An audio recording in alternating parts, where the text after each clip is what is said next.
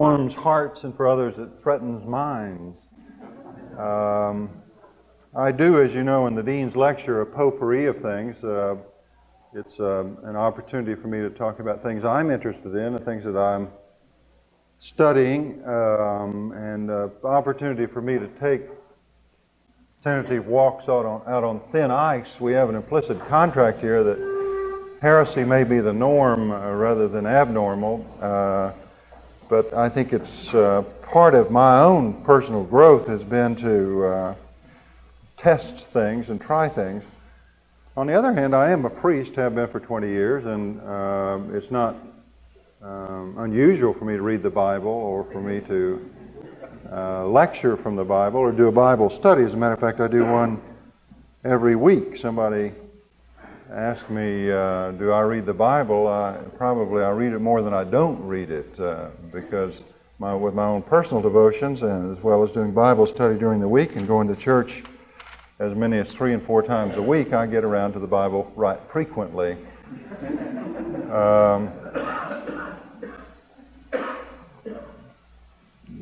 On Friday, Friday is my day at home to work, and I work in my study and develop my lecture and my sermon for Sunday. And on Friday, I was made aware that the lessons for the week, the first lesson, the second lesson, the Gospel, used to be the Old Testament, New Testament, and Gospel. This week is 2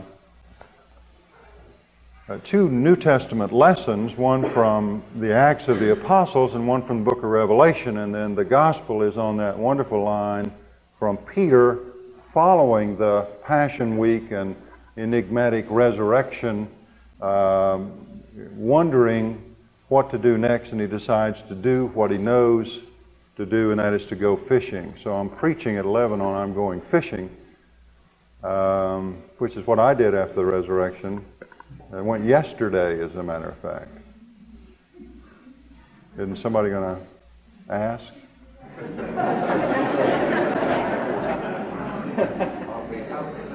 6 1/4 pound bass.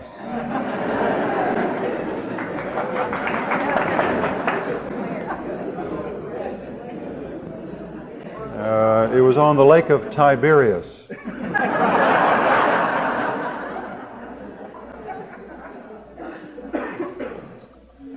So on Friday, as I was looking, and I've been always fascinated by the post-resurrectional appearances. And that is to say that the resurrection in itself is a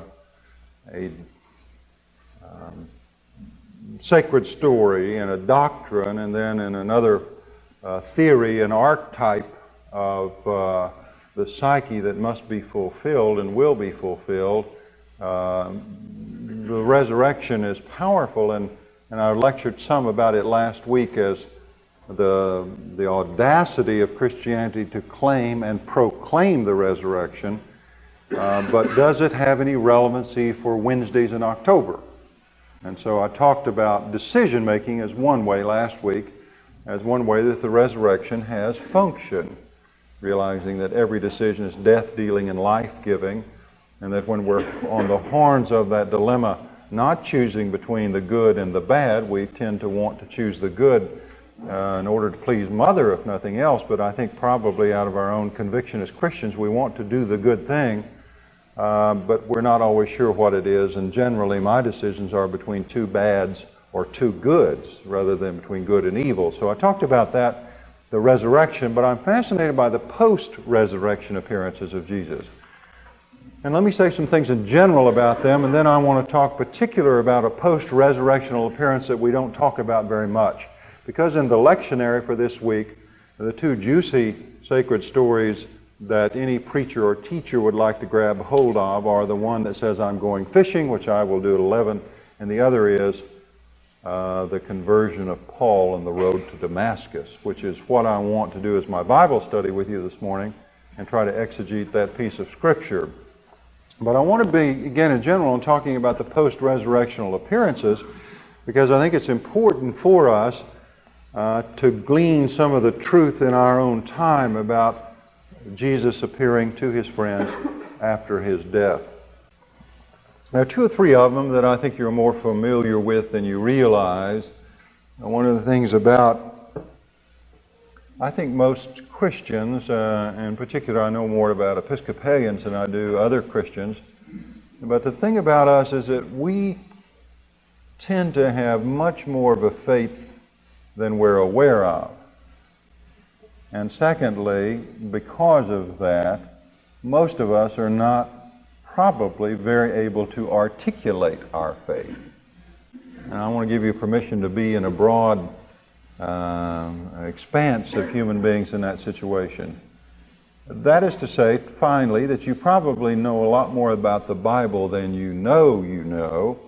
And these resurrectional appearances, if I ask you to please name for me the post-resurrectional appearances, you probably wouldn't be able to, off the top of your head, articulate them, because it's not the kind of thing, in my experience, that many people ask of you. I mean, has anybody been asked to name the post-resurrectional appearances? Now, I know that there are some of you who would be able to do it better than I. So I don't mean to castigate everybody by this generalization, but my guess is, as I throw this net out, I'm going to catch more who are not able to articulate than I am those who are able to articulate. Be that as it may, they are such appearances as the road to Emmaus. Remember that wonderful road to Emmaus story, where it has the wonderful summary line, and he was made known to them in the breaking of the bread, where he walked with these two on the road to Emmaus, and they were discussing the events of the most recent past, and here one joined them, and they didn't recognize him till they went to table with him, and he was made known in the breaking of bread. Now that is a seminal story in terms of sacred story about beginning to demonstrate and dramatize the ownership of our own instincts and appetites, and that is to say, going about the quotidian task of being alive, that you're probably going to discover Jesus in the midst of something as common as eating. Church has taken that very seriously. And so with the Last Supper and the road to Emmaus, we have a beginning of a very strong Eucharistic tradition within Christianity. Now, the other appearances we had last week, for instance, the appearance of Jesus to the disciples in that upper room where they were huddled together for fear of the Jews, and Jesus comes in the midst of them, appears in the midst of them, and says, "My peace I give to you." And that was the setting where that they had literally gotten together out of two or three needs. One was for protection, that is to say, that they thought if they're going to kill him, who's next? And so it says, I wish it said for fear of the authorities rather than fear of the Jews, because it has a remnant in there of anti-Semitism that I think is inappropriate. And that is that I don't think that they were so much afraid of Jews as they were afraid of authorities, and that's what they were in the upper room about. So many wonderful things about that story. One of them, of course, is this strange, glorious, confusing, anti-fact, irrational appearance of Jesus in that upper room. And that is, he appeared in the midst of them. Now, we get the implication that if they were huddled together in this room for fear of the Jews, that they probably were not huddled together with the doors open or the windows open.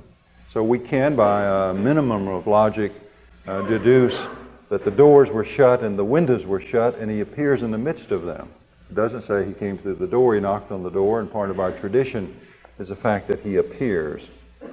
Now, I like that, and I like it for two or three reasons. One is because it is a beginning prophetic word about how Jesus is going to appear to us post-resurrection, and that is to say, he's going to appear to us at our meals, and he's going to appear to us in our fear.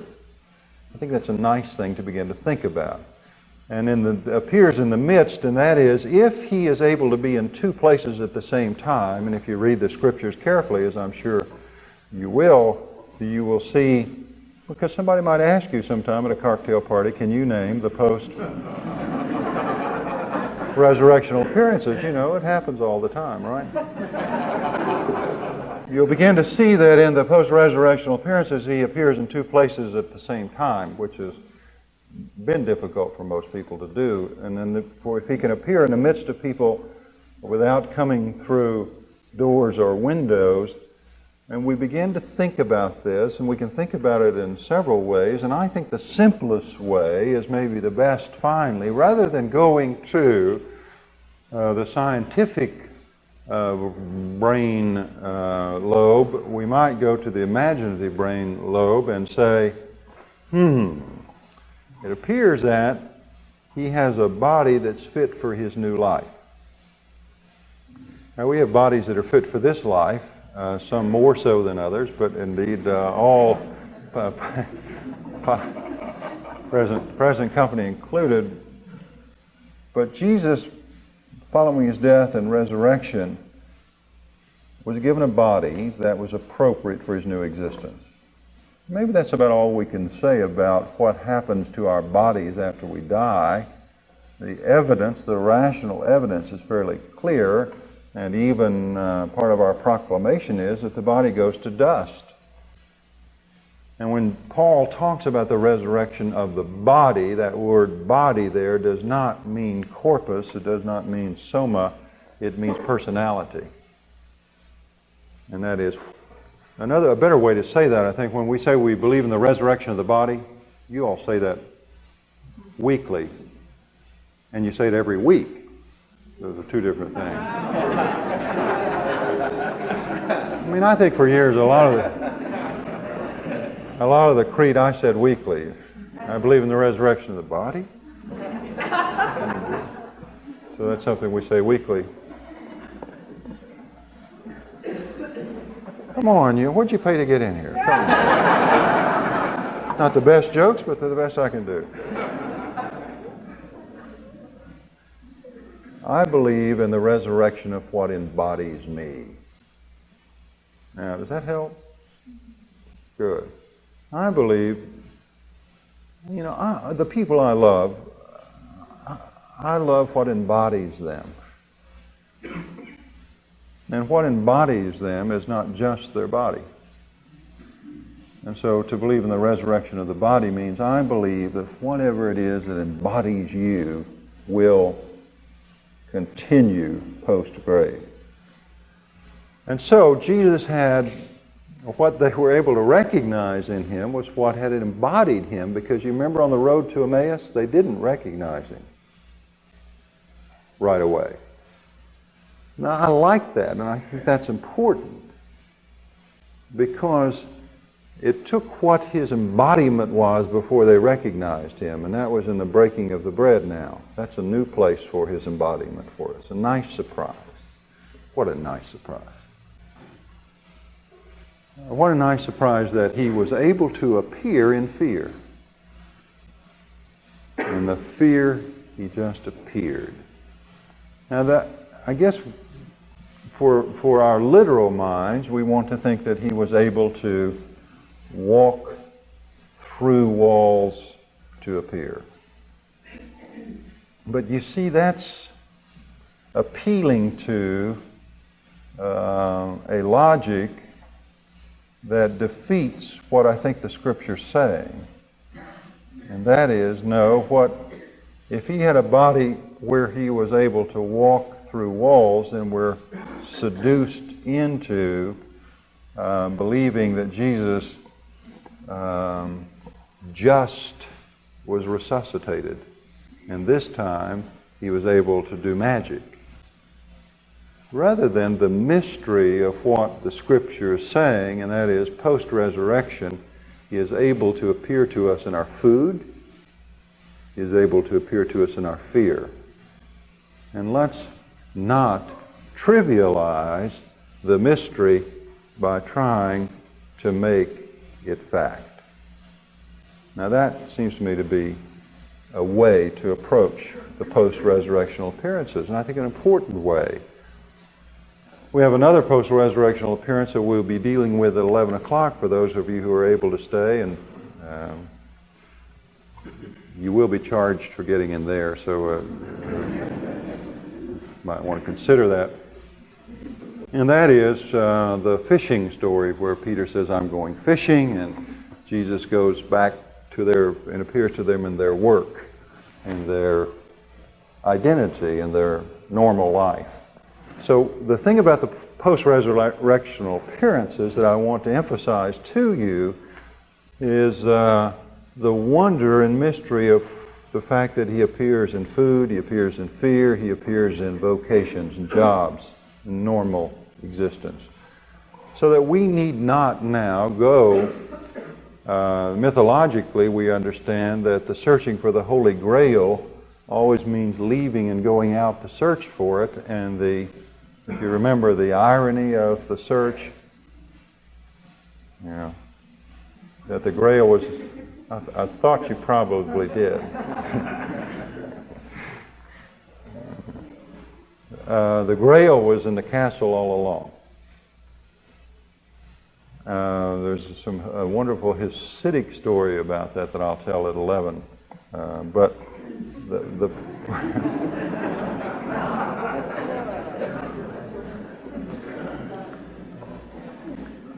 you can put $1 in. You don't have to pay a lot to go. The point is, I'm going to be preaching about that at 11, but in those resurrectional appearances, you see that where Jesus appears is there are two places he does not appear. That might be helpful, a way to say it. He does not appear on mountaintops, and he does not appear in church.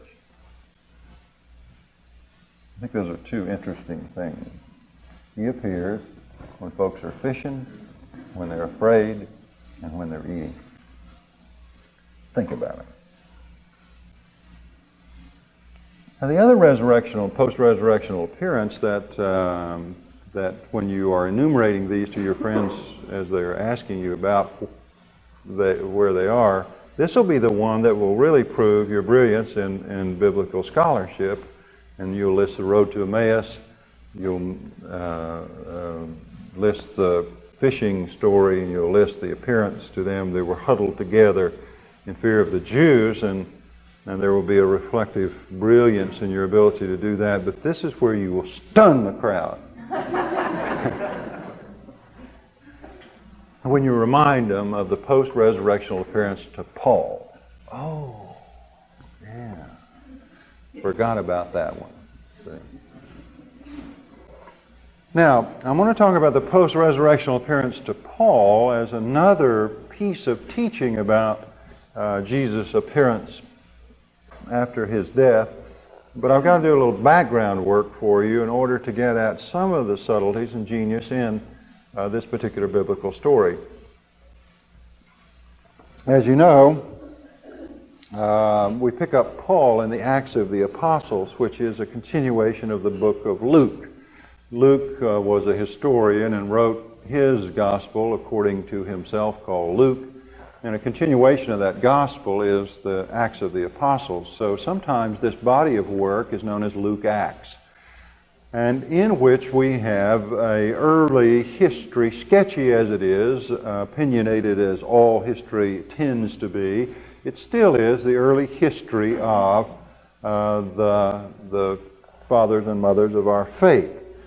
And so in the Acts we pick up Paul, but I want to skip ahead to a speech by Paul.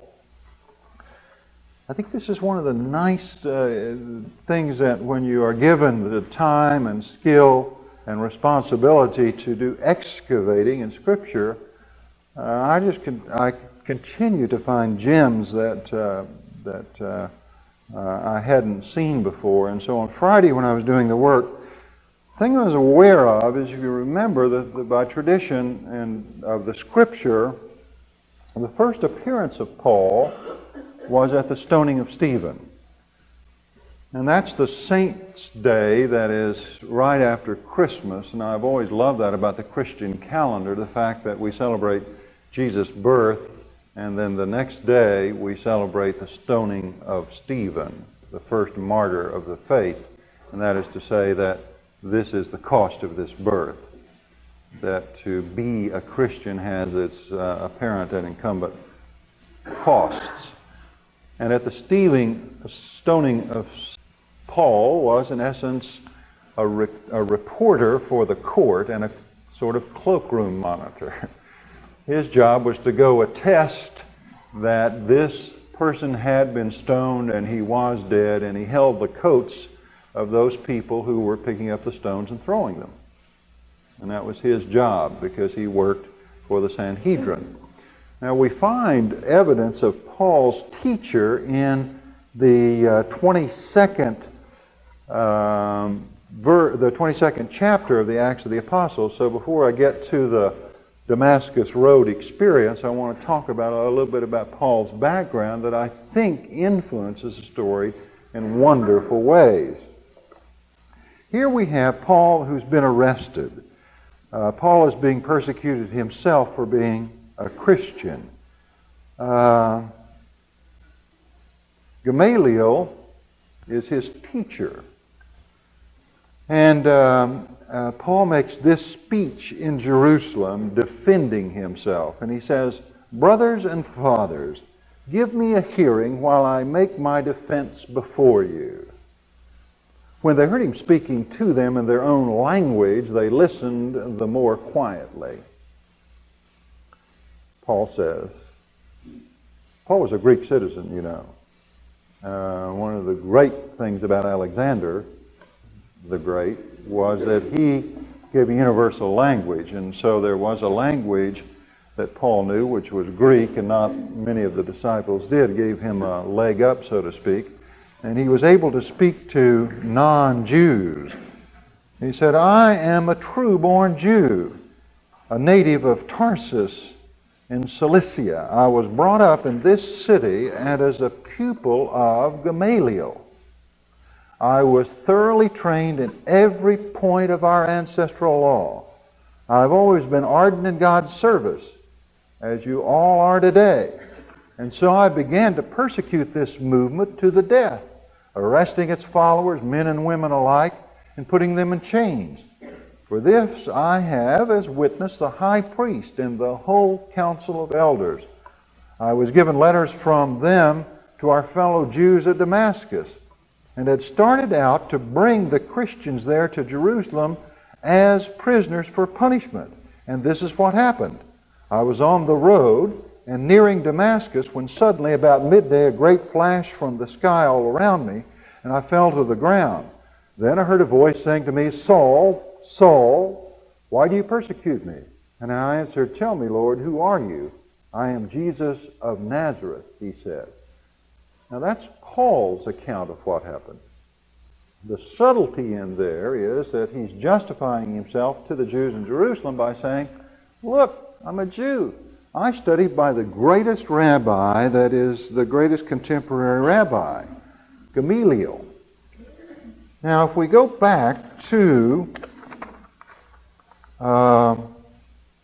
the beginning of the Acts of the Apostles, when the church was just beginning and there was a period of persecution, and there was some question about whether we ought to be persecuting these Jews and what should we do, and so they yielded to the wise rabbi Gamaliel, who I've just told you in chapter 22 Paul claims is his own teacher.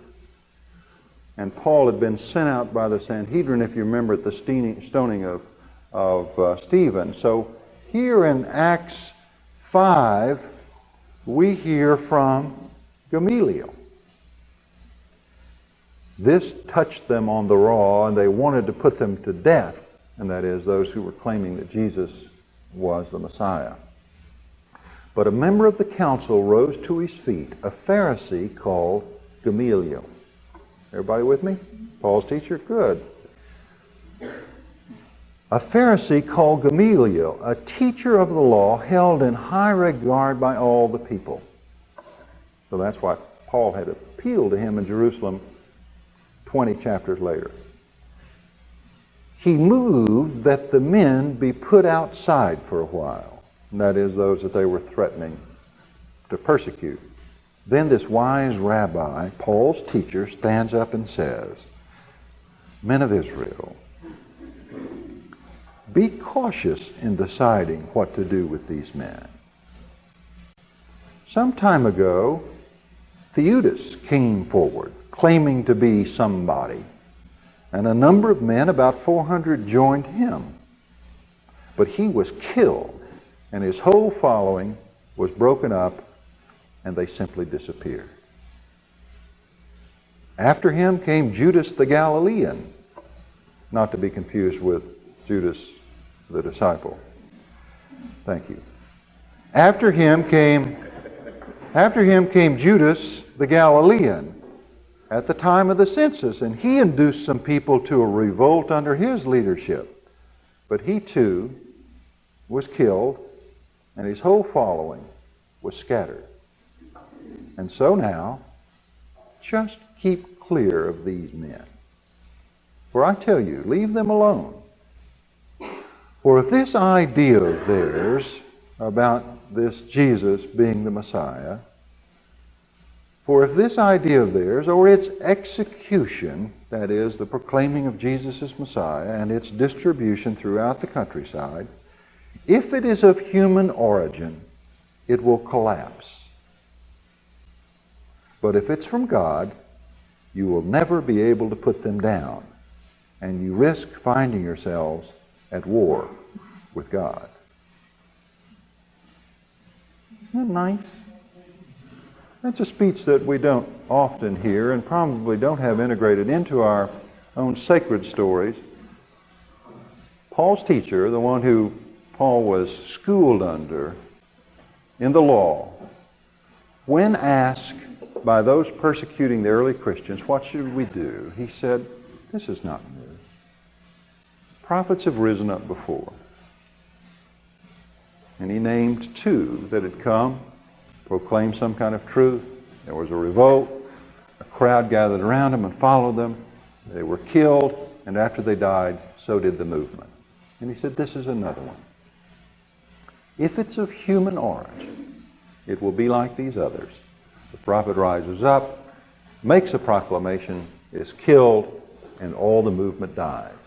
But if it's of God, no matter what you do, you will not be able to eradicate it. I like that.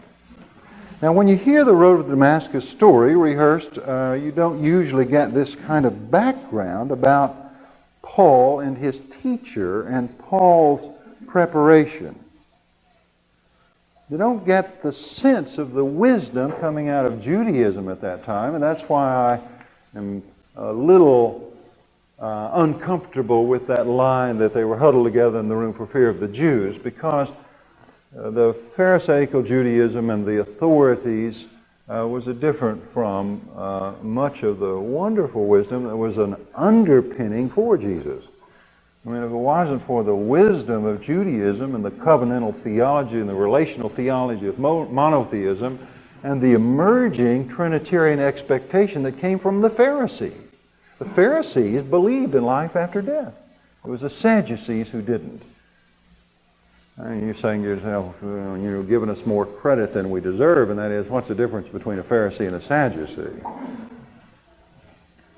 Well, maybe the easiest way to talk about that is that it's a different emphasis within the tradition, almost like a denomination within Judaism. And that is that the Sadducees were more interested in the law and its interpretation than even the Pharisees in some ways. The Pharisees, of course, were the ones who were in power in Jerusalem, and they were the ones who had the responsibility, and they were the ones that Jesus was after most. And so we have this idea that the Pharisees were the bad guys in this story. Well, in a very limited way that's true, but it was the Pharisees also that began to massage the consciousness of Judaism about the Messianic hope, and began a Trinitarian expectation, and that is to say, yes, there is a God, the creator of the universe, and we expect that God in history, and that we expect that that Spirit is a part of us that never dies. Now that's the beginning of a Trinitarian formula. It doesn't mention Jesus by name, of course, and that was one of the stumbling blocks for the Pharisees. They said, this Jesus of Nazareth is just like this Judas from Galilee, and Theudas, who came forward claiming to be somebody. He's just another of the prophets. But the prophecy of the wise rabbi who taught Paul was, if it's of human origin, it will collapse. But if it's from God, you'll never be able to eradicate it. All right, so here's a little background then to the Damascus Road story. I'm now in chapter 9 of the Acts of the Apostles, moving quickly toward running out of time. Meanwhile, Paul was still breathing murderous threats against the disciples. Now, I'm not going to take the time to read to you the stoning of Stephen, which I'd planned to, but just take that for granted, that it is in the Acts of the Apostles, and that he was out to persecute the Jews, the new Christians. Meanwhile, Saul was still breathing murderous threats against the disciples of the Lord. I read to you Paul's account of the Damascus Road experience. This is Luke's account in the Acts of the Apostles. He went to the high priest and applied for letters to the synagogues at Damascus, authorizing him to arrest anyone he found. That's what Paul's doing there. Men or women who followed the new way. That's the way of this new Messiah. And bring them to Jerusalem. While he was still on the road and nearing Damascus, suddenly a light flashed from the sky all around him. He fell to the ground and heard a voice saying, Saul, Saul, why do you persecute me? Tell me, Lord, he said, who are you? The voice answered, I am Jesus, whom you are persecuting. But get up and go into the city, and you will be told what you have to do. Meanwhile, the men who were traveling with him stood speechless. They had heard the voice, but could see no one. Saul got up from the ground, but when he opened his eyes, he could not see. So they led him by the hand and brought him into Damascus. He was blind for 3 days, took no food or drink. There was a disciple in Damascus whose name was Ananias, and he had a vision in which he heard the voice of the Lord. Ananias, here I am, Lord, he answered. The Lord said to him, go at once to Straight Street, to the house of Judas, and ask for a man from Tarsus named Saul. You'll find him at prayer. He has had a vision of a man named Ananias coming in and laying hands on him to restore his sight. Ananias answered, Lord, I have often heard about this man and all the harm he has done to thy people in Jerusalem. And he is here with authority from the chief priest to arrest all who invoke your name. But the Lord said to him, you must go, for this man is my chosen instrument to bring my name before the nations and the kings and before the people of Israel. I myself will show him all that he must go through for my name's sake. So Ananias went, he entered the house, laid his hands on him, and said, Saul, my brother, the Lord Jesus, who appeared to you on your way here, has sent me to you so that you may receive your sight, be filled with the Holy Spirit. And immediately it seemed that scales fell from Paul's eyes, and he regained his sight. Thereupon he was baptized, and afterwards he took food, and his strength returned. Well, that story, I think, is familiar to you, but it's got, I think, some wonderful things to be excavated. Now, the underpinning of this story, I believe, is Paul's radical devotion to his religion. Paul was not only a good Jew, he was a faithful Jew, and he was employed by the Sanhedrin, or the council of the leaders of Judaism, as a court reporter, and as one who was then sent out as a sort of bounty hunter for these Christians on the way. Now, I will take a story like this, and if I'm given an hour alone with it, I will find things that aren't in there, and when you do that, it's okay. And I encourage you to do that in Scripture when you read things and you realize that those things aren't there, but they're there, and you wonder where that came from. Well, it's very simple. It means it's in you. That's just a little clue for Bible study and meditation, and that is when you see something in here that's not here, but is really there, you must realize, I must be in this story, because that's a part of me. For instance, I was fascinated by this almost axiomatic theory that which you oppose the most is that you most need to love. Well, that's based on this whole idea of opposites, and that is the things that you hate the most and the things that you're most obsessed and possessed with. Well, that's God's way of saying, you need to pay attention to this. If it was another person, that is to say somebody you find extremely obnoxious or extremely attractive, then that means probably there's something of you that you need to proceed toward cautiously within that person. So it is with movements and ideas and institutions. I've said this before in just a smaller personal way about part of the reason I'm a priest is because I had such a bad experience with the church as a child. When I was told that if I didn't become a Christian I would go to hell and the worms would eat my eyes out. You remember that story.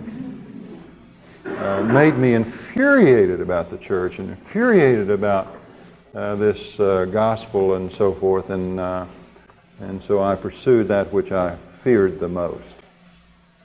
Here goes Paul. I mean, Paul is possessive, obsessive about this Christianity. Not only did he really enjoy the stoning of Stephen, but he wanted to go to the high priest to get permission to go all the way up to Jerusalem to begin to get these people. Watch out, Paul. Anything that you're that absolutely fanatic about, there's something going on in that is of you. So we have that sense beginning with Paul and his obsession about these people on the way. That, by the way, was the early name of the Christians. If you don't know that, the people on the way, or the people of the way. And so he went to persecute the people of the way. Now, the second thing about the story that I think is very, very important, and that is why it is that Jesus, if Jesus was a wise rabbi, just at least on the human nature of Jesus, if Jesus was a teacher, a wise rabbi, and if you remember the word rabbi really meant my teacher, not just teacher, but my teacher. And he had all of these people who considered him their rabbi, their teacher. If he was had any wisdom at all, he would have picked better people than he did to represent him. I think one of the things we need to learn from this story is those of us who say, well, we're not worthy to represent Christ. Well, who is? I mean, Peter, the rock on which our church was built, denied that he knew who he was. Judas, one of the 12, you know, if you remember, betrayed him. Thomas doubted that he existed after the resurrection. And here is Paul. I mean, they name cities and candy bars after these characters now. Peter and Paul are the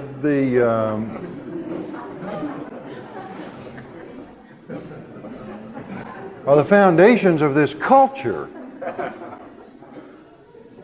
I mean, their names are ubiquitous. And here they are, deniers, and here's Paul, who stood there gloating when the first martyr was killed. What is there about this Jesus? When we're talking about scales falling off your eyes, when I first realized that the people that were the foundation of the faith were so not just human, they were radically human. I mean, as a friend of mine says about St. Paul was just like everybody else, except more so. The audacity of Jesus to come back and say to Peter and Thomas, as I was sent, so I send you. And I preached last week that had Judas been able to stand his despair one more day, incredible lesson. You know, Judas was despairing because he had betrayed the Lord, but no more so than denying him as Peter. We don't know why Judas wasn't able to stand that despair, but a lesson for you and your friends, if Judas could have just held out one more day with his despair, he would have been in that room, huddled together for the fear of the Jews, and Jesus would have appeared and said, "My peace I give unto you." And it's not just peace, it's that shalom. It's that loving, relational peace I give to you. And as I was sent into the world by God, my Father, as I am sent into the world, now I send you. Peter, Thomas, and Judas, had he been there, would have been sent. If he could have waited one more day. I mean, it's a tragedy of that story is that if Judas had waited, he would have been the one who was sent out to represent. And here we got Paul being sent out. Paul is a guy who is attesting, licking his lips at the stoning of Stephen and holding the coats of the rock throwers, going to Jerusalem to kill Christians in the name of God. Literally. And these are the people that Jesus chooses. Well, when I finally got in touch with that, I finally decided I could become a priest. I mean the requirements for becoming Christian, there is only one. And that is the desire to do so. The only requirement. And if you ever want to get dressed up and prepared and perfect before you represent God, you'll just never quite get around to it. And that's difficult for us. It's very hard for us to go out and represent God when we know what we have in our own closets. But what Scripture does is open the closets up and say, well, look at the saints' closets. It's okay. You don't have to be perfect to represent Christ. So much more in this story. I'm going to have to quit, but let me say a couple of more things about the story that are very, very important to me, and that is, in some ways, this has been a terrible story for Revelation. Look at all of the other post-resurrection stories in comparison to this one and realize that being blinded on the road to Damascus is not the definitive way Jesus reveals himself. And that definitive means that everything must be compared against this, that this defines Revelation. And most of us have sat sort of waiting in our own mediocrity for a Damascus Road experience. And so there's a big negative thing about this story, and that is, well, you know, God has never called me the way He called St. Paul. And so this is not the definitive story of being called to represent God or called into Christianity or called into yourself or whatever else. Most of us, present company included, are called over a series of events in our lifetime. And so don't look at this story as the definitive way, and don't sit on your own donkey waiting for God to come and knock you blind. There's some other things in it that are very important. If you remember, he was blind for 3 days. There are periods of time for all of us that we have to sit in darkness or be in darkness, and it is that metaphorical death that we all have to go through in order to get to a new life. It was last week when I was lecturing on decision making, saying every decision is death dealing and life giving, and that there is that anxiety between the two that moves us to some resolution.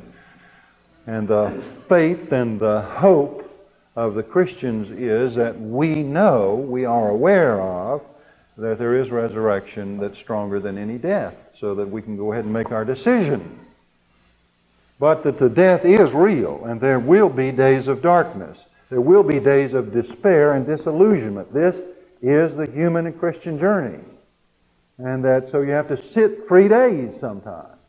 Even Jesus had to sit 3 days before the final revelation came. So you need to be patient with that, and Judas and Paul are two good examples of people who were in the dark. One couldn't stand the dark and betrayed himself, and the other one waited and his eyes were opened. I recommend the Bible to you. I've enjoyed reading and sharing with you this morning. Thank you very much.